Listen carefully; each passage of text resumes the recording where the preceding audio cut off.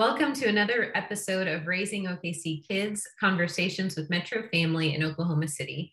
I'm Kirsten Holder, and today we're talking with Paloma Cisneros, Director of Children's Programs at the Latino Community Development Agency. Welcome, Paloma. Hi, thank you. Thank you for inviting me. Yes, we're so happy to have you. And I wanted to start with some introductions on you. So Paloma is originally from California. She is the first generation in her family to be born in the US, and her parents are from Mexico. Paloma attended LA Mission College, where she studied child development, gaining her AA in interdisciplinary studies, a bachelor's in human studies, and a graduate course in public policy. Mm-hmm. Paloma has been working in the early childhood education field since 1999, starting as the Head Start program as a teacher assistant for Vaughn Charter School in California. She has also worked for Volunteers of America LA in several capacities before moving to Arizona to serve in the Ak-Chin Indian community and their families as the Early Childhood Education Program Manager in a tribal child development center. After 2 years in Arizona, she came to Oklahoma to work at Sunbeam Family Services as an institutional coach, where she has had the opportunity to be part of the Latino Community Development Agency as the program director for the Tony Reyes Bilingual Child Development Centers. Paloma is also a single mother of 2 beautiful boys, and we are so honored to have you here on the podcast today. Thank you for joining us. Thank you once again. I know, sorry, long introduction. No, it's all, you have done so much, and that's one of the reasons we're so excited to talk to you, all of your experience in not only Oklahoma, but different communities that you have served. So you mentioned that you never knew that you would work in this specific field, and you truly believe that you didn't choose the field, that the field chose you. And I feel like that's very apparent the more that you've moved to different career opportunities in different states. I feel like you really have that calling that has shown through in your work. So I'd love for you to tell us a little bit more about why you feel that this field chose you.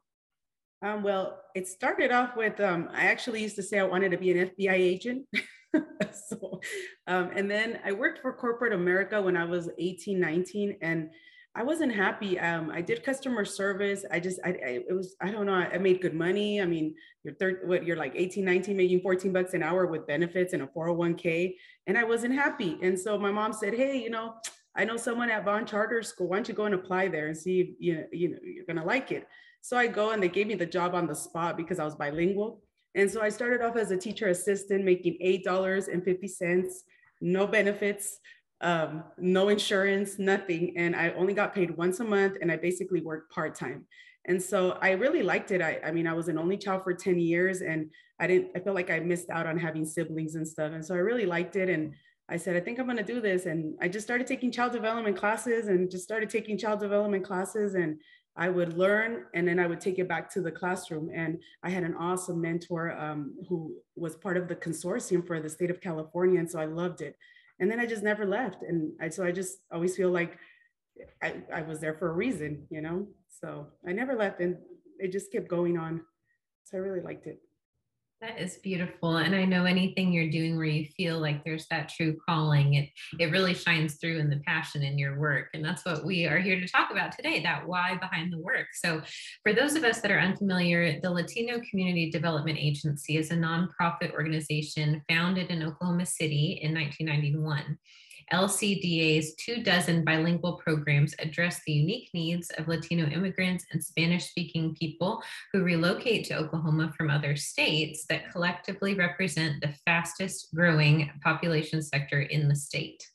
Last year, LCDA served more than 35,000 unduplicated clients, and that number rose to over 50,000 when multiple interactions with the same client are counted. LCDA has a staff of just 85 located at 2 different sites within Oklahoma City. So Paloma, would you tell us what it means to be serving this community while working for LCDA, and why is the work that LCDA does so important? So when I moved here to Oklahoma, I don't have family here. I'm here by myself. When I started working for LCDA, it's like I felt like I belonged because I'm part of this community. I am first generation born here. My parents were immigrants. They didn't speak English. They worked those 2-3 jobs. And so everybody looks up to me and my family. And so I could connect to that because now everybody in the community looks up to LCDA. So we're just, giving back by the work we do, doing interventions, early interventions. It starts with our program and early Head Start. Also, we have the parents as teachers, and we have our health intervention programs, plus other ones, mental health. I mean, we just have so many programs. But being able to encourage education at a young age, I think in our community, sometimes the focus is you need to be 18, go to work, and we forget about education. But by being proactive through LCDA, I believe that we're going to break generational poverty and be able to have more opportunity for children and families in the Latino community. So I feel like the work LCDA is impactful, and it's crucial for helping our community get ahead and have more opportunities. And opportunity starts with early ages in education and intervention services, because we don't just service children, we service the family. So Yes, and you have to. Children live with their families most of the time. So you have to be that well-rounded, holistic service, which I'm sure makes it harder, but so much well worth it. And like you said, you know how they feel. You've been in those shoes. So I'm sure that is all the more valuable when you are servicing those families as well. Yeah. So recently, a ribbon cutting took place for one of two Nature Explore outdoor classrooms for the Tony Reyes Bilingual Child Development Center, which was funded in part by the E.L. and Thelma Gaylord Foundation. I'd love to hear a little bit more about these classrooms, what they look like, how they're used, why they're great tools for learning, all the things. So we were very fortunate that we got that grant through E.L. and Thelma Gaylord Foundation, and also support from OKDHS Human Services. We really needed a new outdoor classroom. The playground we had was donated materials. It was outdated. It was 25 years old. It was kind of really just very not intentional. And so it actually started 4 years ago when we went to the Nature Explore Institute. I actually learned about this at the NACI conference 10 years ago. When I was working for the Auction Indian community. They're very big on, preserving nature and stuff. And so 4 years ago, we went to the Nature Explorer Institute. Sunbeam sent us, and we just were like, wow, it wasn't even the having the outdoor classroom, but the impact it provokes in children. So we have a world that's fast paced, and children are so in tune into technology, but we're forgetting about good old fashioned outdoor play. We're forgetting that children need that creativity, that imagination, stimulation. And so one of the things that we took from the Nature Explore Institute was children, especially like children with disabilities, are able to have a more calm demeanor to them. They are able to focus more. They're able to let out some of those high anxieties with just good old nature. And it's child-led, not teacher-led. It's let's say I will give you a good memory that I have, because I went to visit the outdoor classroom not too long ago. The children were like, there's a bird's nest in the tree. There's a bird nest. And I'm like, where? And so they're showing us, they're like, what? And then so we're asking the questions like, what do you think it's doing? I think it's hatching eggs. Why do you think they're hatching eggs? Oh, because those are so we're asking all these questions about the environment. We're also teaching them to be eco-friendly. We live in an environment where we talk about eco-friendliness, or what is that new term that they use about eco-friendliness? Preserving the environment. And so I see sometimes children that walk by and they'll see litter, but we're teaching them, like, when you see litter, you need to throw it away, because we have to take care of Mother Nature. And so the outdoor classroom has intentional areas. It's an expansion of the indoor to the outdoor. And what it does is it has categorized area. We call it the 10 guiding principles, or the guiding principles, because they do have to have specifics. So every time I give a tour and I say, and this is the messy material area, they're like, oh, is that where they're going to get full of mud? I said, no, that's the dirt digging area. And so it's kind of funny, because the messy material area, what it is it's just cookie cut wood, what is it, little small branches. The children can make mandalas, they can make a teepee, they can build a stick wood house. I mean, they have to use their imagination, and sky's the limit. The dirt digging area is so much fun, because it's like the mud pit. Oh my goodness. At Tony Reyes one, we have one, and the infants, toddlers, they just love splashing in there like it's a pool. It's so much fun to see it. And I think sometimes also in our communities, like, don't let them get dirty. And I was like, back in the days, everybody got dirty. I mean, I used to make mud pies with worms. And I think children forget that. And so, I mean, if you go in there and just see the kids just kind of, they take off their shoes and run there. You know, again, culturally, sometimes we're like, they're going to get hurt or they're going to cut themselves. But we have to teach children to be resilient. And the way we teach them is by allowing them that it's okay. You're going to fall, you're going to get up, you know, you're going to brush it off. But those are experiences. I mean, I can name so many scars I have when I was a kid. And I feel like this generation is forgetting about good old fashioned play. And so there's just a lot of stuff. Gardening, we do gardening, climbing. We have the sand area and the dirt digging area. They're very differently used. We have the messy material in the building area. We have the dramatic play. We're in the process of adding a couple of new things to our Tony Reyes facility. When we went to Nature Explorer recently, I was like, oh man, we can add more, we can add this, we need this. And every time we go to Nature Explorer, the Institute is just, it's just so wonderful. Like you just get this whole vibe and you just understand it. And I tell everybody, man, if you guys can all go to Nature Explorer, do it. It's like one of those, you can't explain it, you can only experience it moments. And I had a staff who went with me. She said, you know, I came back closed-minded. I went closed-minded and I came back liberated and free. And I don't know what that meant to her, but she said, after we did the silent nature walk, I felt liberated, like butterflies were just flying out of me. I don't know what that means, but I was like, yeah, nature can do that to you. So, but that's kind of the purpose behind it. We really love it. Both of our centers are different because of the age groups. The one that we had the ribbon cutting is inside the Tony Reyes in the LCDA, the original Tony Reyes site. So that's for ages 3 to 5. The one that's at our Western location is for like infant toddlers and 2. So we are mindful of age appropriateness. And as we were doing this, a whole Nature Explorer outdoor, we had trial and error with Tony Reyes 1. So some of the materials were like, that might not be so great for a toddler, you know? And so we had to like play around with it. But now I think we're everything we have is just, it's just perfect, you know? So I really love it. Yeah. Oh, I love watching you talk about nature. If anyone listening, go to our website and watch this video because like you had mentioned, the butterflies coming off. I mean, as you're talking, I can see that. I mean, that is what nature does to you. We all need that creative, outdoor, unlimited play. Oh yeah. Yeah, for sure. I love it. So how does LCDA and the Tony Reyes Bilingual Child Development Center work with Sunbeam to ensure they're reaching families that need these services? So Sunbeam has the federal grant through Head Start and Early Head Start. And so they are our grantee. And the way our partnership works is we collaborate as far as like outreach, and we call it recruitment. And so when we go out to fairs or whatnot, we'll take information. We don't do the selection criteria. That goes through the federal government guidelines, and we try to service the family that is the highest of need. Children with special needs, family that may be homeless or below the poverty federal guidelines. And so we try to service the family that needs the most. I love this partnership because it's through a referral as well. Like LCDA will refer, we work as a team.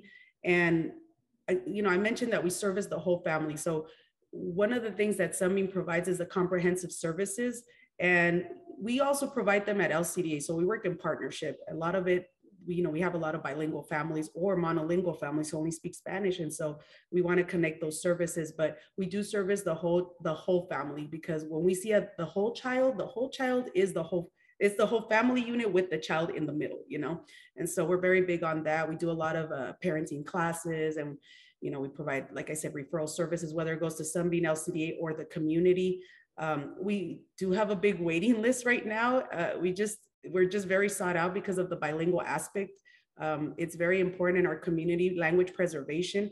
When I used to work for Auction Indian community, I used to think it was just the Native American language being lost. And now I come here and we're in a bilingual center, and I realize even just the bilingual, the Spanish and English sometimes is being lost. And so that's where we get a lot of sought out. But yeah, the first point of contact is Sunbeam. I mean, actually it'll be the first point of contact we ever get from a family will be that phone call. Hi, I want to enroll my child. And then I have to refer them to Sunbeam. We have a family support on site. We have, they provide a instructional coach, and then they provide also like a community director that works with us to get the families enrolled. Our first day when the parents walk in, a Sunbeam representative is there, and so is a Tony Reyes, to make the families feel welcome, and they understand the educational piece, and then the support piece as well. So that's kind of how the collaboration works. We kind of work out throughout the whole year. So I kind of feel like they're there all the time. So it's like, oh yeah, we're just like one big family. So That's good to hear because you're both doing great work, but you have different assets. You mentioned language preservation, and it just got me thinking I can't even imagine having to communicate some of these very sensitive and personal, issues or worries or, goals in my non-native language. yeah. I can imagine how important it is to have LCDA really being that communicator of needs, from the very core of what that family's language is. Yeah. Yeah. And then I think that's why we're very sought out in our community, because, they bring the children in, or they come in that one day and they said, but I want them to come here because you understand what I'm saying. So we've had a lot of families, and we're looking to expand our program as well, because we have just a big need in the community for more of our services, which is very sought out. We have a big waiting list. So Right, right. Well, you guys are doing good work. That is so great. And you mentioned many of the children and families you serve are from low income families, maybe parents working multiple low wage jobs to make ends meet. I'd like to expand a little bit more on why it's so important that these kids specifically have access to outdoor learning opportunities. So a lot of the children that are in our program, sometimes the families rent one room, and there's the room, and maybe it's mom and three kids, or they live with other relatives, or they live like in a apartment complex that may not have too much outdoor opportunities, or a park's not nearby, or maybe they have to get a ride to come and pick up their children. We have several different situations. Also with COVID, I think a lot of people forgot about nature. Like they were just kind of hibernating, like, I don't want to get contaminated. But so for licensing, NACE, early Head Start, all the best practice tells us that children should have 1 to 2 hours minimum in the outdoor environment. It's just the minimum. There's many things that we can do outdoor, but the important reason why we should have an outdoor classroom is exposure to just good old nature. Like, it goes back to what I said, moving their muscles and being able to have that imagination and creation. I really feel like when we shatter a child's imagination, we shatter dreams. And so children can be dreamers if they don't have the opportunity to dream. And so the outdoor experience is just, it's depending on the diverse living conditions of our community. I know that I've seen a couple communities. I'm from California. In California, I think we have more sidewalk. In some of the communities, it's like, don't go bike riding, the car's gonna run you over, And so we just have to encourage good old bike riding, good old picking up twigs, gardening. I have a 5-year-old who goes out there and landscapes with me. I mean, he loves it. He loves it, but he got to go to Tony Reyes one, and he got to enjoy the Nature Explore outdoor classroom. And so, since he was an infant, and so I do see the benefits of it. He goes out there barefooted like he doesn't care. He'll pick up twigs and start saying, "Mom, it's because look at me, I'm shoveling." And so my oldest didn't have that exposure. And so I do, in my own data collection at home, I see the differences. And so even in our community, when we give children that outdoor exposure, we see the difference in resilience. So they're more prone to be, again, eco-friendly, love the environment, take care of animals. Instead of, I learned this at the Nature Explorer Institute, which I told the teachers, I know we're usually like, there's a bee, it's gonna bite us, and we run. And so they were telling us that, no, we gotta teach them that bees are good for the environment and how to help them fly into their hive. And I'm like, I don't know that I want them flying in their hive and landing on me, but there's just those little things. And we teach them concepts. They're not just learning to go out there and run around. They're learning about, sight, smell, what is it, the life cycles. Like when we had fruit trees at Tony Reyes one, and so they're learning, like, when this it's spring, the fruit tree is turning green, the leaves are coming in. Let's count how much time it's going to take to get that first apple. And then when they're there, teacher, I want my apple. We've had them pick up the peaches, wash them, and eat them, and just enjoy them. And so that's what we're trying to teach the kids, to take care of, and just use what we have, but enjoy it. And it doesn't cost anything to be in the outdoors, which I love. I mean, we talk about, I don't have money for toys. I don't have money to go to Frontier City. You don't need money. You can just go to the park and let your child just lead the play. You know, we can pick up acorns and imagine something with the acorns. You can pick up twigs and create something with those twigs. So there's just so many. I feel like it's sky's the limit.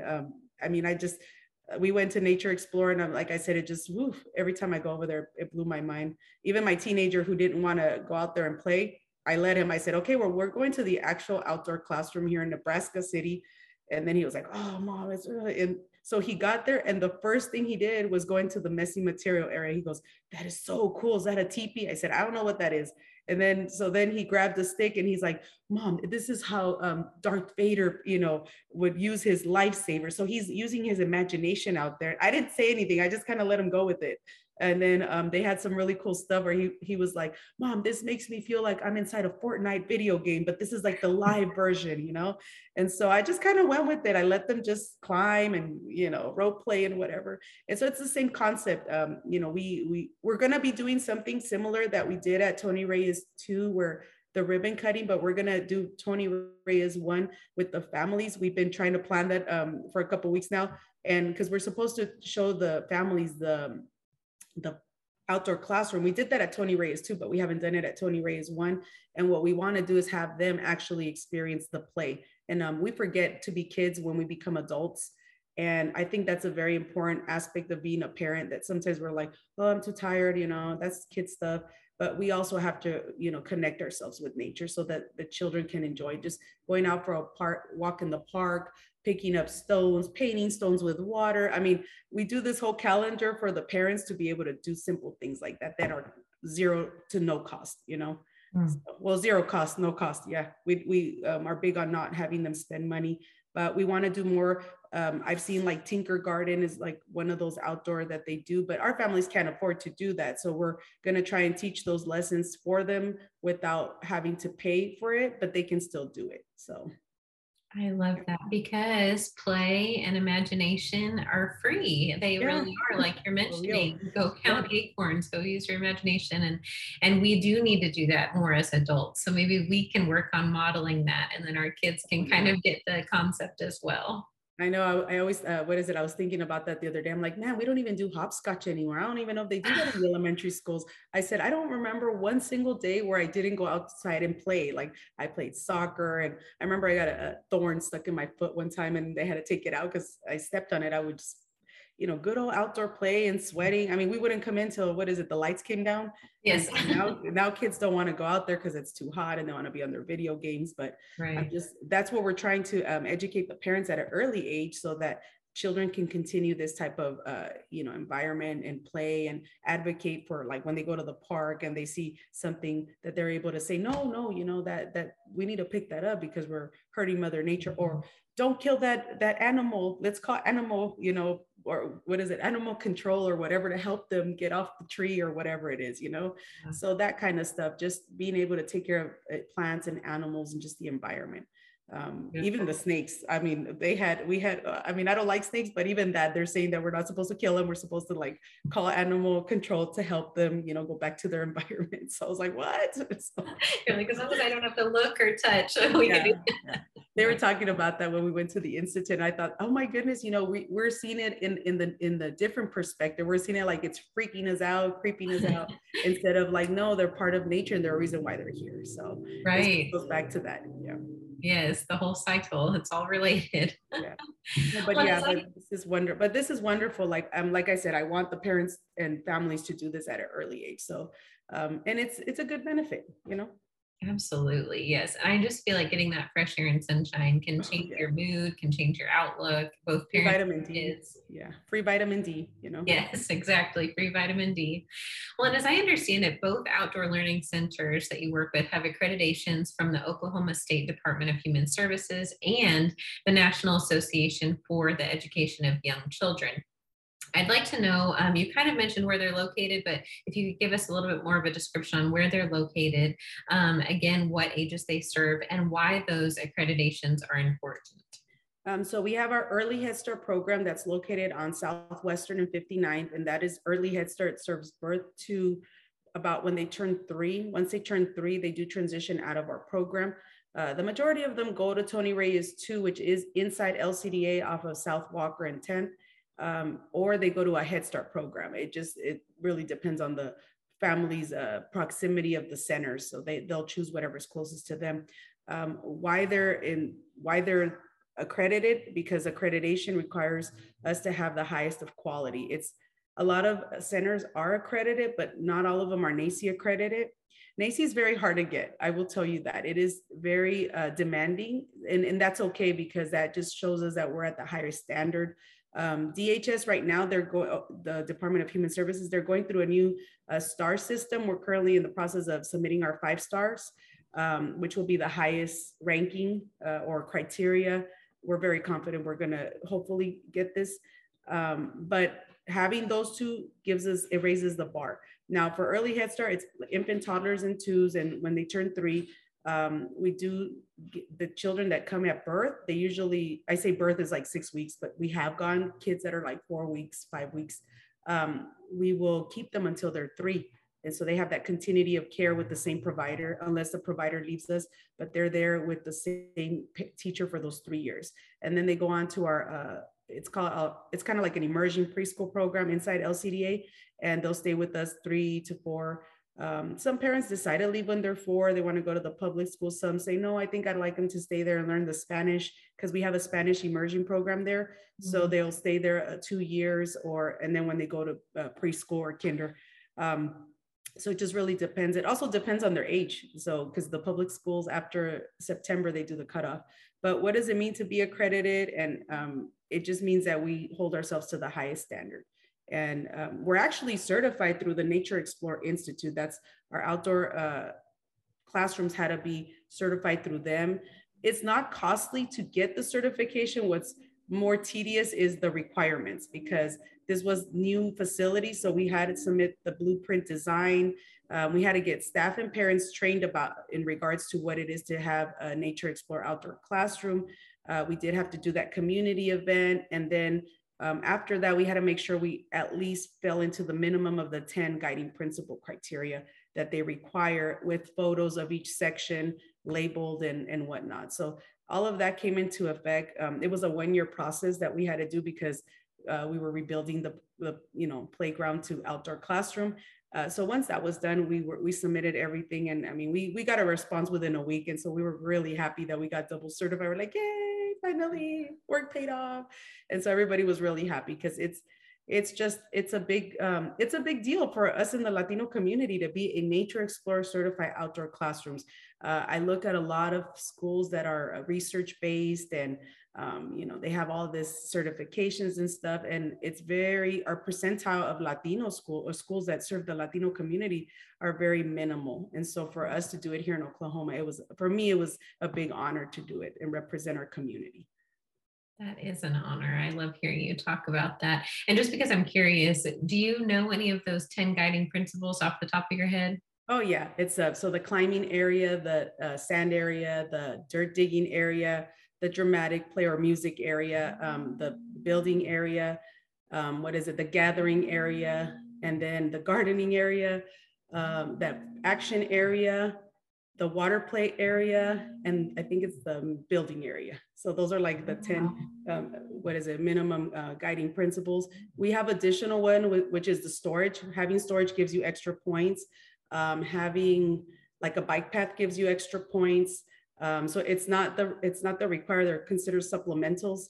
And so we met the criteria for everything. We also have like trees and stuff. And so we did meet the criteria for everything. We were very intentional when we were doing our design, because the age groups, and one of the things it was actually our consultant who came up with this, like, well, you guys wouldn't want to have like a soccer field?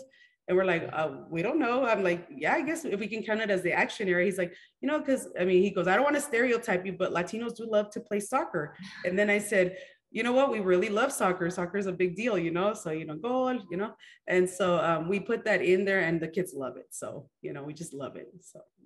That is so fun. I love hearing about all this. I'm like, my wheels are turning on how I can do some of this in my own backyard. Oh yeah, And that yeah. kind of leads me to my next question. I'd love some ideas or lessons that we can take from this model, from these 10 guiding principles to encourage outdoor learning with our own kids in our own spaces. Could you give a few examples of how this can be done at home, or maybe a few ideas for outdoor learning in the fall and winter months as the weather starts getting colder as well?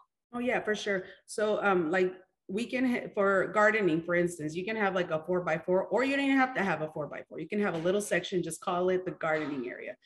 You can have for dirt digging area. I mean, you can just get a little, like a little bucket, or what do they have, those like I've seen those like sand little boxes. You can put dirt in there and let them just add water, let them get all muddy. And there's just so many things that you can do. I think a lot of people have asked like, how much does it cost? It's really on depending on how creative you can be and what resources you can get for free in the community. One of the, I'll share this because we just found out this in the Nature Explorer Institute, was I feel like here in Oklahoma, for the average person, I mean, all of us can do our research, but if we were to want this type of model to be replicated, we need to follow in LAUSD's steps. They are one of the largest school districts in the nation, and they have more than 50% of their early childcare programs with Nature Explorer certified classrooms. Their governor just donated $1.3 billion to this initiative. They are very big, and these are neighborhoods that don't even have like trees or anything. There's like high-risk neighborhoods. I was there at the Nature Explorer, like I keep mentioning the Institute because I just recently went, but they did this presentation, and some of the communities, I mean, all you see is apartments and like houses and no parks nearby, but their community, meaning their childcare centers or early childcare center, I don't know what they call them ECCs, but their Head Start programs, they all created that, and they use everyday stuff like use tires. They made it into like little crawl through tunnels, and they painted them. They made them. They tailored it to the likings of the children. I really loved this one thing they did, and I think this will answer a little bit of your question. So they asked the children, what do you think our outdoor nature classroom should be? They're like, we don't live close. We live close to the beach, but some of us don't have the luxury to go to the beach. What if we had a beach like in our center? So they did the sand area like a beach area, and they put like two little cute chairs for the kids to sit down with their sunglasses. And then they're like, we need to have a zoo. And so they painted some of these tires like zebras and whatnot, and they put it all around so the children can walk through them. And then they did one about gardening. And then they were like, we need an exercise bike. So they made some like exercise bikes out of like pipes or like those tubes. They just look like they're exercising. It was just so adorable. But it's really whatever the child thinks we need in the outdoor, you just bring it into the outdoor. And like for instance, at my house right now, I'm trying to do this gardening bed. And so we've been landscaping. So we've been working a lot in this gardening area, but hopefully we'll get this landscaping going. The weather's been too hot, but you can get everyday things. Like you can go to the park, pick up twigs, pick up, what is it? Like acorns. What else do we have out here? I'm just trying to think because I haven't been to the park. The leaves, we do leaves collages. You just bring different materials and let the kids just kind of do what they have to do with it, or let them imagine what they got to do with it. The other thing they do that we did was paint with mud.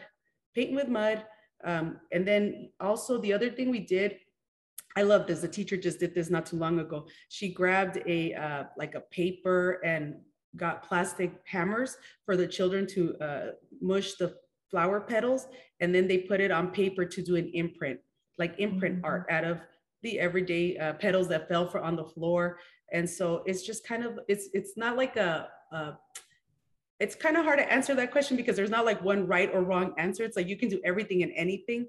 But if you go onto the Nature Explorer website, they have a lot of, they'll show you like different playgrounds or outdoor classrooms is what we like to call them. We don't like to use the word playground. It's the outdoor classroom.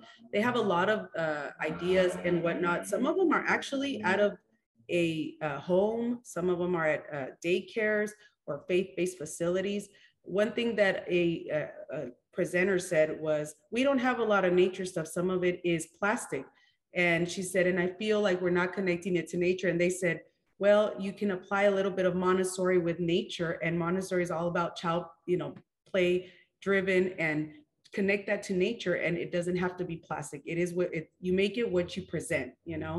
And so it's a lot of imagination. We have a hammock too. A hammock is part of nature. You just go out there and let the vitamin D. You can use loops.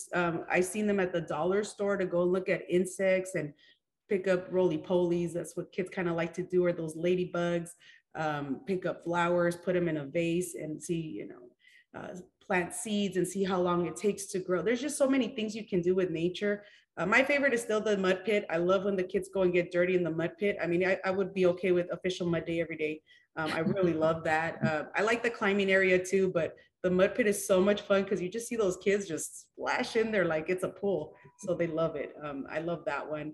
I like the action area because you can do hula hop, you can do parachute play, you know, stop and go. I think people forgot about like red light, green light. They forgot about those good old games. And so those are things you do at the action area. The art area can be really anything. You can make art, like I said, out of collecting leaves, talking about the changes of leaves. They do encourage us that when it snows, we tend to not do this sometimes, just like I said earlier, it's kind of like a culture thing. Don't go outside, you're gonna get sick. But they encourage us to get those kids with like rain boots or snow boots and let them play out in the snow, let them experience the weather changes, to not limit it. Even rain days, they said it's recommended they go and experience that when the weather comes out, and let them play, helps build their immune system. But I think it's a kind of like a generational cultural thing. Oh, they're going to get sick. The water that just came down is the coldest and it's going to get them sick. They're going to have the flu tomorrow. And but it's and it's like a culture thing, or it's cold and you wrap the child up so much that they can barely see. And so I think it's just a culture thing. But what I think families don't realize is they have a better immune system if they're out there than if they're in here with the heater or the air condition. So let them just kind of have that. So those are things that we're excited if it snows this year. The kids have done, what is it? Ice cones. Yeah. They picked up the ice cream and the teacher has made it with the vanilla and all that. And they tried ice cones before. So there's a lot of fun things to do with the snow. So we hope we get snow this year. We don't know. But I don't want to have a winter storm where there's no electricity, just enough snow that the kids can scoop it up and play with them. So. True. This last year was nice. We had light, fluffy snow. We'll hope for that again. Yeah. So. Yes, and it is so important. I mean, you mentioned the mud pits a couple of times. It just got me thinking, like, you know, it's tactile, it's muscle building. When you're digging, you are kind of working your muscles, you're working your brain in that engineering way. There's just so many different senses and you know, kind of like brain muscles, you're flexing and that kind of thing. And each season provides that kind of adventure and challenge. Like with the snow, you can do the same kind of thing. It's just in a different format. I feel like we do STEAM outside. We just don't call it STEAM in the Nature Explorer, but they do a lot of that math, cognitive, the art, the science, you know, even technology. I mean, it's not like technology like my phone, but it's technology like I have a shovel. Somebody had to create it. It's a technology, you know. True. So yeah, we do a lot of that, measurements and whatnot. So yeah, I think I don't think about it as much because I'm just like, we do this every day. I mean, we're doing best practice. We're following all the objectives that we're required to, you know, the math, the science, the language. But I never think about the STEAM until right now that you brought that. I was like, oh yeah, we do a lot of that. We do building and then problem solving. And, you know, what happens if we add this? What happens if we take this away? What do you think you'll feel like, you know? So one thing that used to scare our parents was the infants putting mud in their mouth. They're like, no, because they're gonna get poisoned. And then when we went to the institute, they're like, it's mud. It's okay. They're gonna probably spit it out, you know. So, yeah, they might not do it again too after the taste ones. Yeah. So I'm like, so that's pretty cool. And the infants, I mean, once they start sitting up, they love taking off their shoes and just like you just see their feet go like this in the dirt. They're just like rubbing their feet and they're like, oh yes, I love this feeling, you know. So awesome. I love seeing that. Every time I see them, I'm like, oh yeah, they're having that sensory moment where like, yes, my feet feel good. I'm like, if they were at the beach, they would probably put their feet in the sand too, you know. So yeah, they love that. I love that. Yes, and there's so much learning at those early ages by feeling and experiencing. So I just love that. I do have a book here too. It's from the Nature Explorer, but it's like if people would like some resources, this is called Learning with Nature book, and it just gives you a little bit of the introduction to the guiding principles. It just kind of, if anybody's like looking to like maybe have this in their home or at another facility, this will be like the first steps. You read through it and you say, okay, how can I replicate? And then you got to go Google and Pinterest and okay, who has what? What can I afford to put? What can I justify to make it count? But I don't have to spend a lot, you know? So Yes, yeah. that's great. And where can we get that book, did you say? It's at on the Nature Explorer website. So it's like Nature Explorer, you know, I'm Perfect. not marketing for them, but I'm just letting you Yes, guys know that that's it's a, good resources. resource. Yeah, it's a good resource. And it has like the intro, because I know a lot of people always ask like, what specifically do I need to have for certification? It's very simple. Honestly, it's just getting for us, it was more, we had to knock down our entire playground and turn it into an outdoor classroom, because there was a lot of it was really old and falling apart. So but our experience isn't going to be everybody's experience. At Tony Reyes one, we didn't have that problem. We just needed to figure out what fits this age category. So it just took us a little longer because funding and we just needed to make sure, okay, we're going to do it, we got to do it right. And so that was the only reason why it took us a little longer. But other than that, it's really not that hard. It's just, you just have to meet the criteria. A lot of people, I think there's somebody in Oklahoma that has it certified in their house as well. So, it's an awesome thing to do. So it's probably a fun project too. Yes, yeah.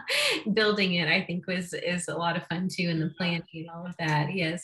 So I think I know the answer to this question, Paloma, but I'd love to just give you the opportunity to answer through all of the challenges that you and many of your families face, economically, from monetary perspective, just hours in the day and having to get everything done. What gives you and your families hope every day to continue on this mission of outdoor learning? Well, for me, it's like knowing that we taught something small and they took it with them forever, it's just one of those things where, they still come back and they say, can I still play in your outdoor classroom?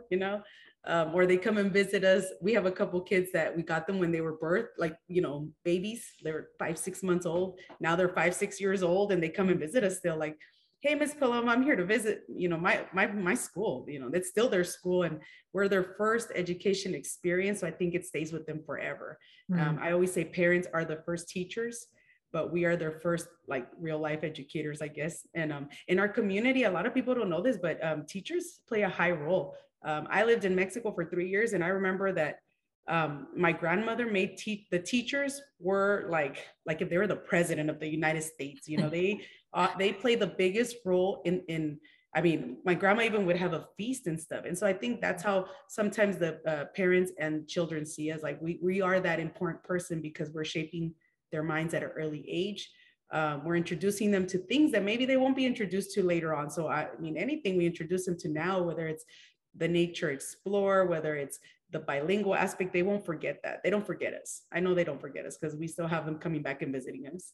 So, and it gives me hope because I'm really proud of like knowing that we just changed people's lives with some small gesture, one interaction, or just, giving them the time, to be in our program. So I really, that's one of the amazing things about this field. There used to be a motto at my old company that I worked years ago. They used to say, why do you work where you work? You don't even get paid well. And I said, because I can't imagine not doing the work.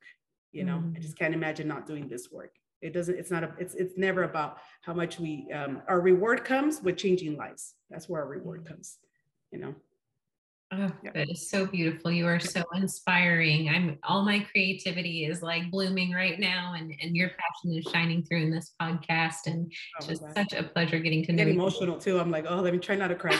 I do too. get emotional. Yeah, I always look back. I started in this field really young, like 19, and now I have students that are in college. They graduate and they'll look me up on Facebook. Hey, Miss, they used to call me Miss Cisneros. Miss Cisneros, are you still in this field?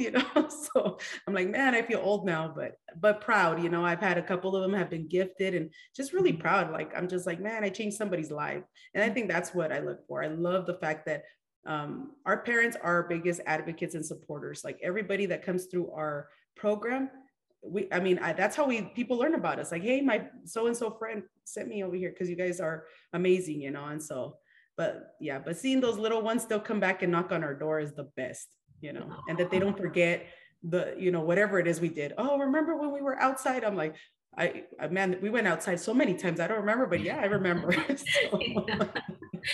They'll never forget how you made them feel. Yeah, for sure. Yeah. And we have an amazing team. I mean, our teachers are amazing. They all wear their heart on their sleeve. They are amazing nurturers. And before we get off this podcast, I do have to give them kudos because without them, we wouldn't have a program. And the biggest thing that Tony Reyes, bilingual child development stands out, not only the bilingual aspect, but the interactions that teachers have with the children. That's what we stand out for. So. Beautiful, Paloma. All of this has just been beautiful. I so appreciate the work that you do, the passion that you have for it, you listening to your calling over the money in that very early, young life. That's a big decision to make. And it clearly is the one that was fitting and so needed for our community. We're so thankful for you and the team and all the work you all do. So it's been such a pleasure getting to know you, learning more about LCDA. And for those of us listening, you can learn more on their website, lcdaok.com. Thank you again so much. Thank you for inviting us. You have a great day. You too. And you join us next time on Raising OKC Kids.